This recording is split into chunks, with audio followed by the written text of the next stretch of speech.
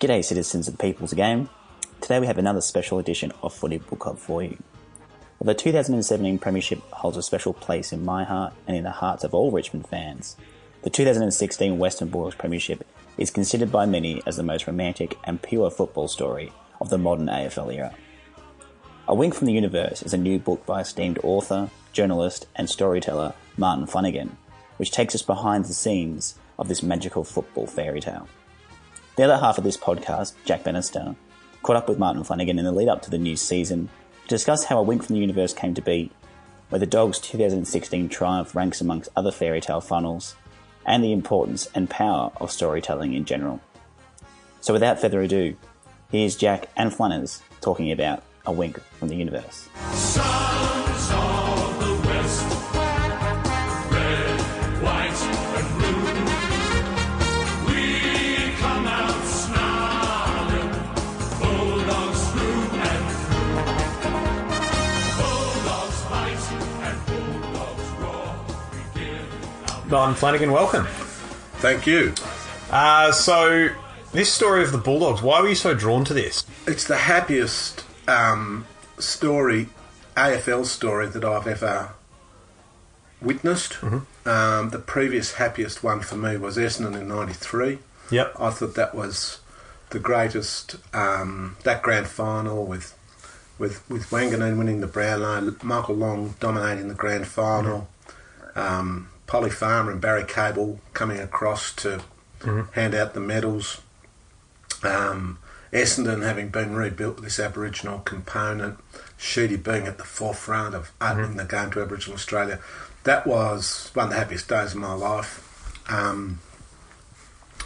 But this was sort of phenomenal in that, to quote Dr. Seuss, this was the winningest win in that it created the greatest mass happiness, and it created a happiness that went beyond the Bulldogs, and I reckon beyond the AFL. It was there was something magic and special about it, and as I say in the book, I wasn't going to do it. I met Beveridge to tell him I couldn't do it, and he, I told him all the reasons I couldn't do it, and then he said, "But it's a great story, isn't it?" It was like a scene out of a Steven Spielberg movie, The Shining Object, that was the story, appeared between us, and so I ended up doing it. But, I got this African-American friend called Gilroy Griffin III. He lives in LA. He's a huge AFL fan. And I said to him recently, when I come back, I want to come back as a New Orleans jazz man. And he said, why? And I said, because they make a happy sound. And this story is a happy story, and it's just a real pleasure to write a happy book, and one that I believe will give people happiness in 10 years and 15 years and 20 years. So even after I'm dead, this book will give people happiness, and that's a good thing to do. So you've written about a few grand finals. You wrote a book about 1970. Yeah. And it's interesting that 93 is now 25 years ago. But is what makes a great grand final in your eyes just the happiness it brings, or are there other elements? Oh, no, that's a great grand final. Absolutely, you get two equal forces meeting, and they create between them a third force. And the magnitude of that third force is what is, that determines the size of the characters in our minds after the games. So a great grand final, 89, that's the Viking epic of grand finals. Ablett, Dipper Domenico, Brereton, huge names come out of that game. And we had so many poor grand finals, and the three that Hawthorn won, I don't want to be disparaging towards Hawthorn or their supporters, but I didn't think any of them were particularly interesting. To me, they were just a very good, very well coached team with a sort of a core of great players that just executed a game plan. And the West Coast final was over, I thought, halfway through the first quarter. Australian football can't afford to have grand finals like that. So a great grand final, both teams have got to be in it, and both teams have to play well, and both teams have to have great performances. And the Bulldogs grand final against the Swans had that. I think Buddy's performance in that game was just epic, given that he was injured. I mean, he very nearly won it for him. He did, yeah. And so you talk about the characters of the main thing that makes a great grand final. So you've sat down with the majority... Not just the characters, the quality of the sport. And the quality of the sport. Yeah. So you sat down with every player from the Bulldogs and you spoke to them all and you profiled them all. Yeah. In terms of gathering that information, how long did that process take? Well, the whole thing was... we started late because the Bulldogs couldn't decide on what they wanted. I didn't know, but they were entertaining the idea of another book, which Gideon Haigh was going to write, had been approached to write. And had I known that, I would have definitely withdrawn because I've got huge respect for Gideon Haigh.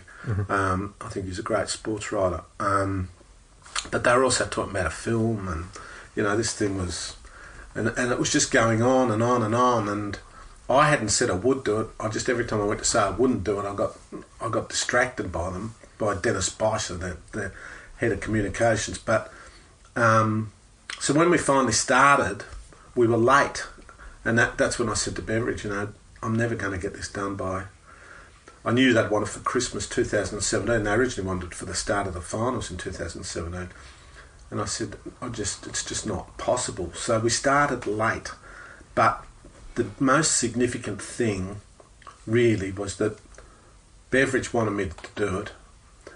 So he was fantastic. He was there for me every time I needed him, because if you're doing a book like this, you've got to have someone inside who answers the phone. So he always got back to me. Bob was on side, but I couldn't go to him very often because he was writing his own book and it just wasn't fair to him.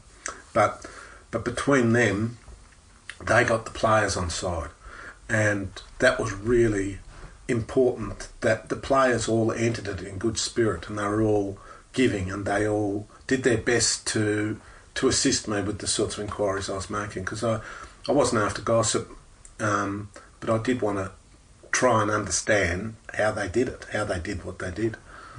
Yeah. So you got all this material and you've gathered interviews with fans and all the stuff you have with Bevo and all the match notes. Did you always envisage that it would go in the structure that it did, where it starts with the history and then flows through the season sort of round by round? It is unique. I've written 18 books, and that one is unique because it's the first time I've ever had a plan for a book.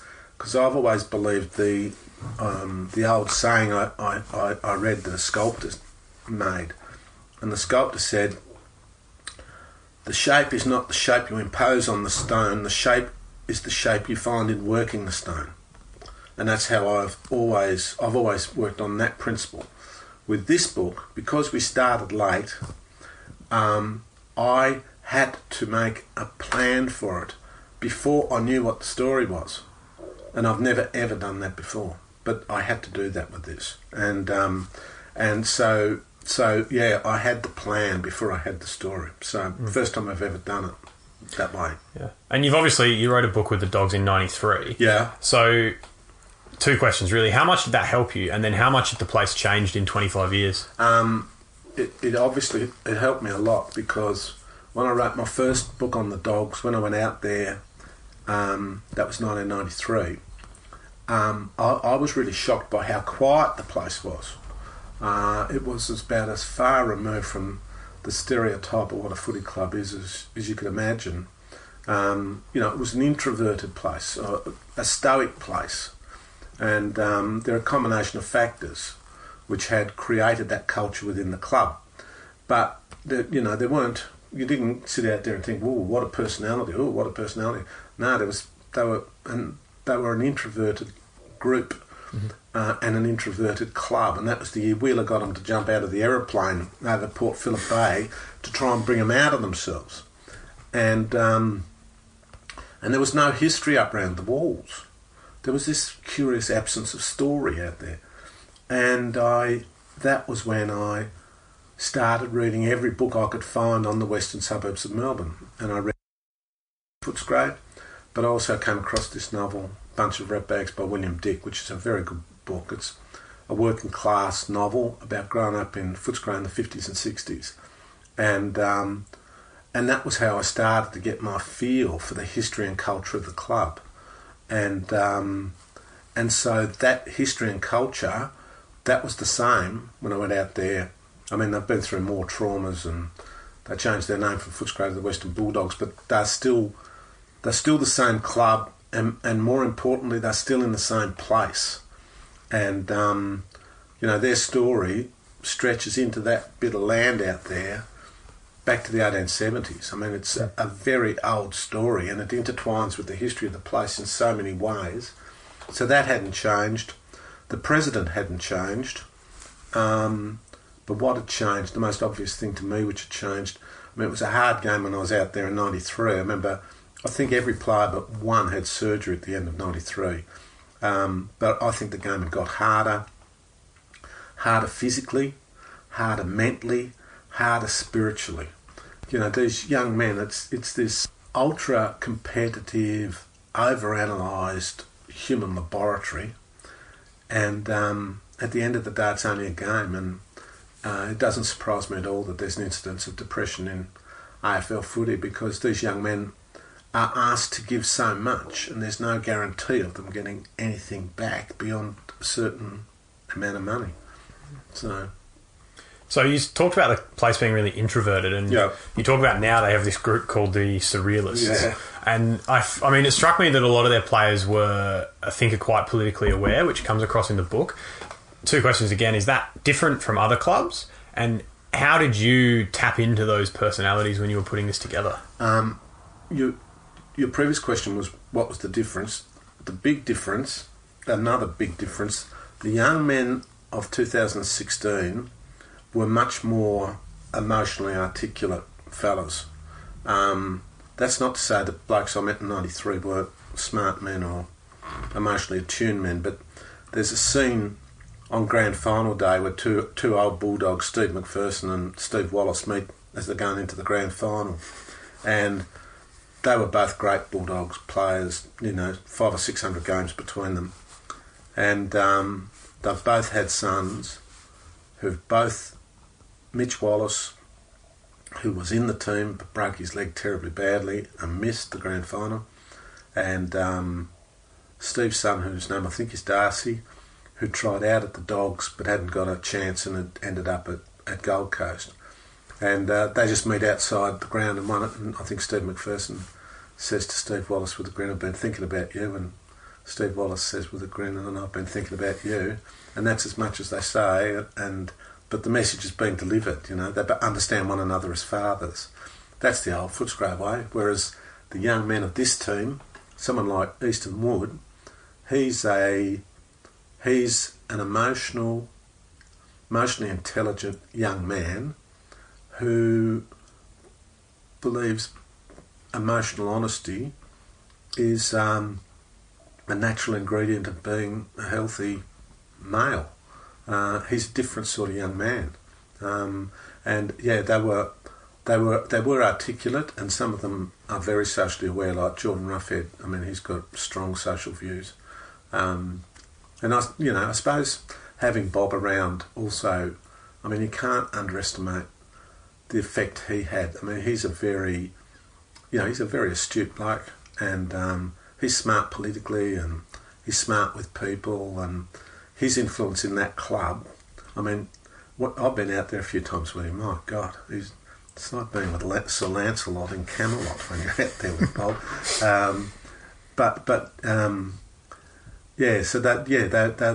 They were an articulate. I mean, there was some very bright young guys among them. Like Pickens got a master's degree, Matthew Boyd's got a master's degree, Tom Boyd got an ATAR score in his mid-90s. I think Libba got a very high ATAR score. So there were some pretty smart boys. And then you get... I think the character whose role in it all can never be underestimated is Marcus Bontempelli, because you've got a great captain in Bob, a club captain in Bob, you've got a great team captain in Easton Wood, you've got a team with fantastic elders like Matthew Boyd and Dale Morris and Jordan Roughhead, but the young champion in the club, he buys in totally into this culture, and that's sort of the plug in the bath, because there's a few in between, the ones Bob calls the Surrealists, who could have gone in a number of directions, but there's a circle around them made up by the young and the old, and that heads them all in one direction. So when you sit across a table from the Bont, Yeah. what is he like? How do you experience that? He's just a really lovely young man. I mean, he's got a really eager, inquiring mind, and he got into the book, and he'd come over here to my house, and he'd sit in my writing room, and I remember when I read him a passage on the preliminary final, and at the end of it, he had this look of excitement in his face, and he said, "That gave me a rush of memories," and that's one of the things I want the book to do is. I want people to read in 10, 15, 20 years' time, and when they do, I want that to give them all the memories of that time. I want them all to come rushing back. I want it to be like a memory stick. Yeah. But when I first met him out at the club, that was sort of maybe 2 months after the grand final, and we were sitting in the club cafe. Old people were coming up and touching him, like they used to do with medieval monarchs. And there was a couple on the other side, and they'd send this little girl across to be photographed with him, and the photo didn't come out, so they send it again, and then finally these two women, maybe one in the 40s and one in the 70s, a mother and a grandmother, and they approach with this baby and ask him to hold the baby, and then they take this photo of Bont, good-naturedly holding this baby towards their cameras, and when they went, he said, "I can't work out how winning football games has got to do with holding babies." And so you spoke about the influence of Bob on the playing group. Yeah. And you talk a lot about emotional intelligence. Yeah. How much did Beveridge shape the players? And we know that, and it's mentioned in the book, that he scored off the charts when they tested him on the emotional intelligence test before they hired him. Beveridge is huge. Beveridge's contribution is just huge, as I see it. The major thing he does is he somehow or other inoculates that team against the club culture. The club culture, to quote the club historian, Ace Arthur, no one expected us to win in 2016, not even us. And this was a club which virtually had no memory of success at all. It had a culture of getting close, but it had no memory of winning. And if you'd taken a poll around Australia of people who thought they were going to win that flag, hardly anyone really believed they would. And Beveridge has gone in, and he has believed they can win it. And everything he does works towards that end.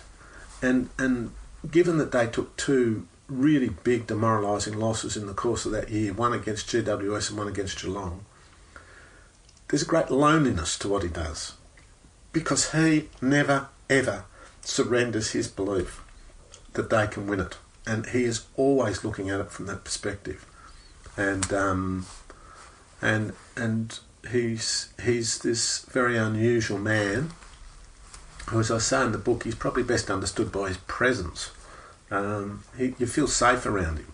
Men and women feel safe around him, and all the players told me that they believed he cared for them, like they believed Bob cared for them. But at the same time, Beveridge can be witheringly detached in his view of a footballer. He expects almost perfection of them, but at the same time, they never doubt he cared for them. So there's a balance in there, that a really rare and unusual balance, and he had it. And you've written about other coaches, and you've spent a lot of time with Kevin Sheedy, and you wrote Ron Barassi as a prime character in the book you did about the 70 grand final. How do you compare those figures, who are great figures in the history of Australian rules, with Luke Beveridge, not just in their mannerisms as much as anything in their methods? I think coaches are really interesting people. I think that they've got to be capable of a real inner core honesty. That at a certain point, when they tell you the truth of your performance, or what you're doing or what you're not doing, there's a sense in which it's like God talking to you, that you don't doubt the veracity of what they're saying. And Barassi had a luminous sort of inner honesty about him. Sheedy's a complete one-off and a complete case apart, but he's also capable of great honesty. and Beveridge is too. So I think that Beveridge says in the book, every player's got to want to play for his coach. That's true, and certainly the Bulldogs wanted to play for Beveridge. And curiously enough, that's how I ended up writing the book. I didn't want to write the book, and 5 minutes after meeting Beveridge, I did want to write the book. He made me want to do something I didn't want to do. That's why it's such a pivotal moment in the book, because he makes the Dogs want to do something they don't want to do, in the sense that they don't believe they can do it, but he makes them want to do it. And then by the time they got to the grand final, they were in no doubt they were going to win it. So his achievement's amazing. As David Parkins says, to win that premiership, they beat 4 better sides, 3 of them on their home grounds. And no one's done that before. And for me, it's a much more marvellous result than Richmond's, because Richmond win with the All-Australian captain at full back, a Coleman medalist at full forward, 2 Brownlow medalists in between. The Dogs have got a bloke who didn't get a single game at Geelong in 3 years at full back. They haven't got a full forward. They changed their rucks at full forward, which is what they used to do in country footy in Tassie when I was a kid. At centre-half forward, they've got a 19-year-old kid playing his 11th game who has never played in the forward line until 6 weeks earlier. And their best midfielder is a 20-year-old kid. And their ruckman, who's a converted full-back, doesn't know that he's playing until 10 a.m. on the morning of the grand final. It's funny, I've been reading a book by Tom Verducci about the Cubs, and I've just finished a bit last night where he starts talking about Godwinks and all the Godwinks that the Cubs had on their run to the finals, which I thought was a really interesting parallel with what you've written. But going through what you said, you very much consider this a miracle, somewhat. Well, it's without precedent. There's been nothing like it in my 35 years of covering AFL footy. I was 11 when St Kilda won in 66. I remember that. I remember how big it was and how the enormous excitement which followed it. So I can't really compare it to that. But in this era, he came. Peter Schwab said, he's someone whose opinions on footy I really respect. He said, who's come from further back? Who's brought a team from further back than Beveridge brought the Dogs? I mean, it's not like winning one at Hawthorn. When you front up at Hawthorn, you've got a whole machine that's practised in the art of winning and creating winning conditions. He went to a club that didn't have any of that, and he never flinched. Over the course of 2 years, he took them ever upwards, and by the time they got to that grand final, as I said a minute ago, they were in no doubt they were going to lose, that they were going to win. So out of the 4 finals, yeah, because this is really, I think this is where the book gets, I think it picks up energy towards the end. Do you have a preferred game of the 4, or do you like them all equally? I love them all. I said to Bevo about the book, I said, mate, the last half of it is designed like a ski ramp. It just gets faster and faster and aims to flick the reader off into a sense of wonderment at the end. And he liked that. Gee whiz. I mean, I could talk about all those games, but I suppose, the preliminary final against GWS, that is just a magnificent game of football. And, it's got so much in it. It's major injuries to a major player on each side. It's got all these historical ironies, like Callum Ward would have been the captain of the Dogs had he not gone to GWS. He gets knocked out. Ryan Griffin was the captain of the Dogs when he walked out, precipitating the crisis of October 2014. And then in what Bob Murphy reckons was the play of the finals, when the Dogs brought the ball from full back with 11 intersections and GWS don't touch it once, and it ends up after Dalhouse is brought down by Patfull, and Dalhouse gets away the handball of hope, and suddenly the whole game is about Ryan Griffin, brackets the former Bulldogs captain, and Clay Smith, the player with the greatest personal drama in the game, having lost a friend days earlier in Darwin, and they go for the ball, and it's all down to that. And Clay Smith defeats Ryan Griffin, and off the field they're mates. So it was full of amazing moments like that, and I love Bonte's goal, 15 minutes into the final quarter. The game, the players are exhausted, the ball's trapped, GWS have got it trapped in the right side of the ground, going their way. And again, Ryan Griffin, the captain, he gets a hand pass intercepted by Matthew Boyd, who I thought had a great year, and he reads the ball out of Ryan Griffin's hand, and you wondered, is that because he played with him so often that he knew what he was going to do? He gets the ball, I think, to Jack McRae. Jack McRae has a great final series, gets it to Dunkley, who's enormous in that year. The big fella, the big ruckman, Mummy, he gets hold of Dunkley and starts swinging him in the way that he knocked Kurt Tippett senseless 2 weeks earlier. Dunkley says he doesn't have time to be scared, but after about 180 degrees he gets off a handball. Boyd has galloped up, the handball misses him, he puts his foot out, he just deflects it, and JJ gets it, and JJ makes his run, beats one, beats two, and Bonte sees him coming and breaks to the right forward flank for the Dogs, and it's a really hard kick. It's the kick Picken does to kick his first goal in the final quarter of the grand final, where you're going flat out, full steam ahead, and you're a right footer, and you've got to kick the ball at about 15 or 20 degrees off to the right. That's a really hard kick, and he does it. He gets it, and the ball's bouncing wide, and Bonte smacks it. And I think I say in the book, the ball does as it's told, as it does with great players. And Bonte changes direction. Padfield misses him. The captain of GWS, number one, the centre half back, he's coming in. Bonte's just got enough time, gets on his left, and his finish is perfect. And the Dogs are ahead by 1 point halfway through the last quarter of a preliminary final. That's exciting. If you don't love that, if you can't get excited about that, then you're at the wrong game.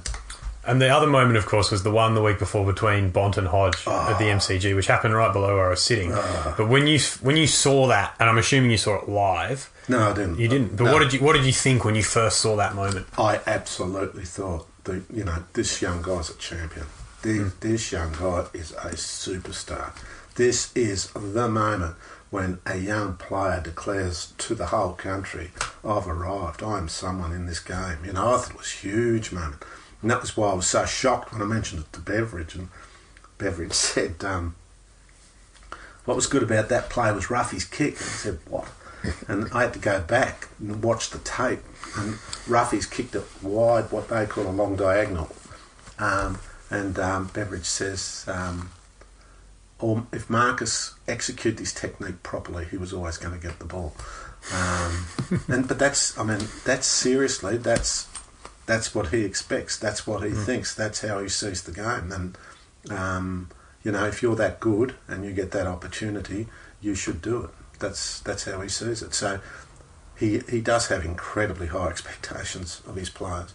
Yeah. And so when you're writing about moments and you're writing about, say, Liam Picken, my favourite line in the book was Liam Picken is the silent man who makes the concrete mouth of the MCG bellow his name on grand final day. Yeah. When you're writing these moments and you're writing about something like that, and you write something like that on your computer, does it just happen? Or what's the thought? Or do you come up with them in the shower? What's the deal? Oh, no. It's all about writing generally for me is just about getting in a flow of energy.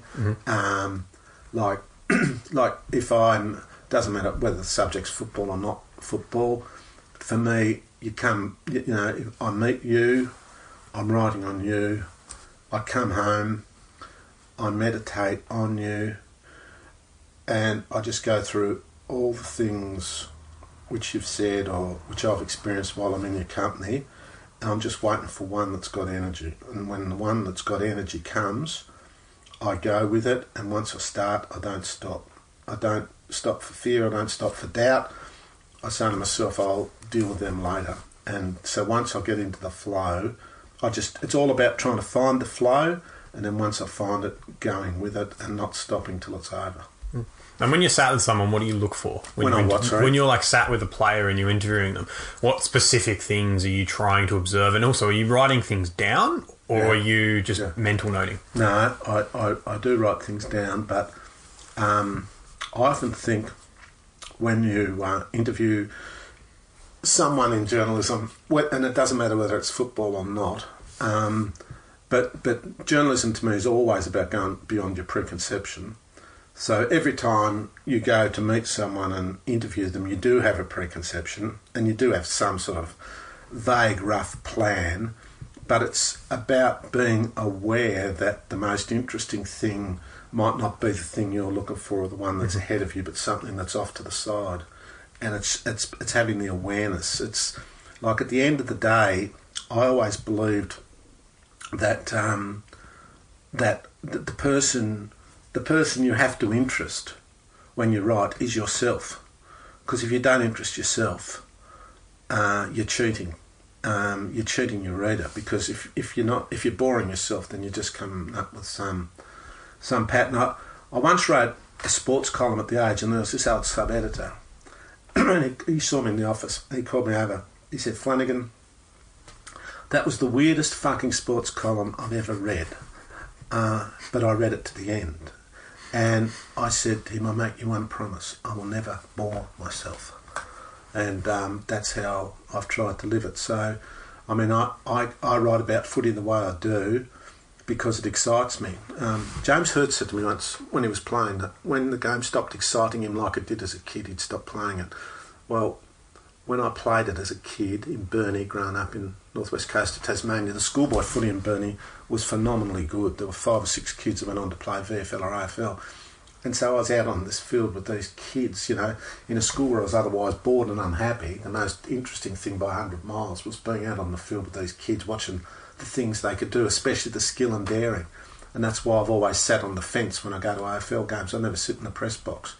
But now television's getting so good at getting into games and getting up to them that I tend to watch a lot of them on TV. Mm. And do you find that easier watching on TV from the perspective of actually grasping 100% what's going on and who's where? Sometimes at a game when there's 44 players on the field, it's pretty easy to get lost. For me to really enjoy a game of football, I have to feel the pace of the game and I have to feel the power of the game. That's what creates my awareness of the skill and daring. And like in the press box, you're several floors up at the MCG. What you see is patterns. But the patterns don't interest me nearly as much as the moments of great play. That's what I love. That's what really thrills me. And I think Conrad said something really similar when we spoke to him about observing Richmond. From the press box, you also don't get the reaction to those moments, and that takes away from your overall experience and the quality of the writing.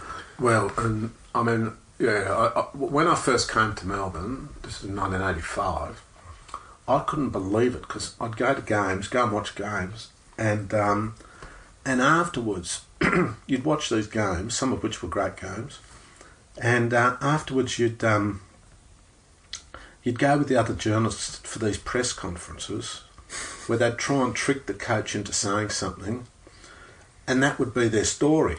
They never wrote about the games. And I never understood that. To me, it was all about the games. And unless the coach had said something interesting, which they rarely did, I didn't worry about including what they were on about. But that, I suppose, in my time as a sports writer, probably the biggest change is that when I started, the whole thing about being a sports writer was that you got privileged access to events that ordinary people couldn't get into, and the art was to convey the excitement and the special magic of the occasion. That's what the art of it was. Well, now television does that better and better and better, and sports writing becomes more and more peripheral. But one of the things about this book that was good for me was that it gave me the chance to paint a great grand final. I wanted to do that. You know, I love That's what, you know, if you can't get excited about the game, and if you can't convey the excitement of the game, then you're in the wrong place. And the little anecdotes you talk about writing that great grand final, like Tom Liberatore arriving like a ridiculous amount early, and then someone telling him, "Oh, you look like Tom Liberatore," and the other one is Tom Liberatore forgetting his boots. So when you're going through all that, how does that stuff come up? Is it just good questioning on your part? He's a fascinating character, and he's interested in writing, and so. And I'd had a relationship with his dad from the time of the '93 book, so we had a few avenues to go down. And like he's got a Hunter S. Thompson quote tattooed on his arm. When the going gets weird, the weird get pro. So that we had lots of things, lots of ways in, and then his view is so idiosyncratic of the game. Like he is one of the game's dissidents. He has completely his own take on the game. You know, when you hear so much commentary, you know, on footy is cliched, and there's nothing cliched about any of his thoughts or any of his behaviour. He's different, and so he was pretty easy. He was pretty easy in that sense that everything he said was of interest to me. Everything, yeah. But do I try and lead people in? I just try and go with the energy. I just try and go with, you know, I just try and, you know, if we're talking and I feel something's of interest, then I try and go down that path. But I don't pre-plan. I mean, if I'm going to interview you, I would read what evidence is available on you, and read what I can. Like this book I'm writing now, I'm just writing about a South Sudanese child soldier who I met, and I've just read his book. So yeah, I read the book and then meet him and then try and take the conversation wherever it goes. But yeah, I don't overly plan. Sons of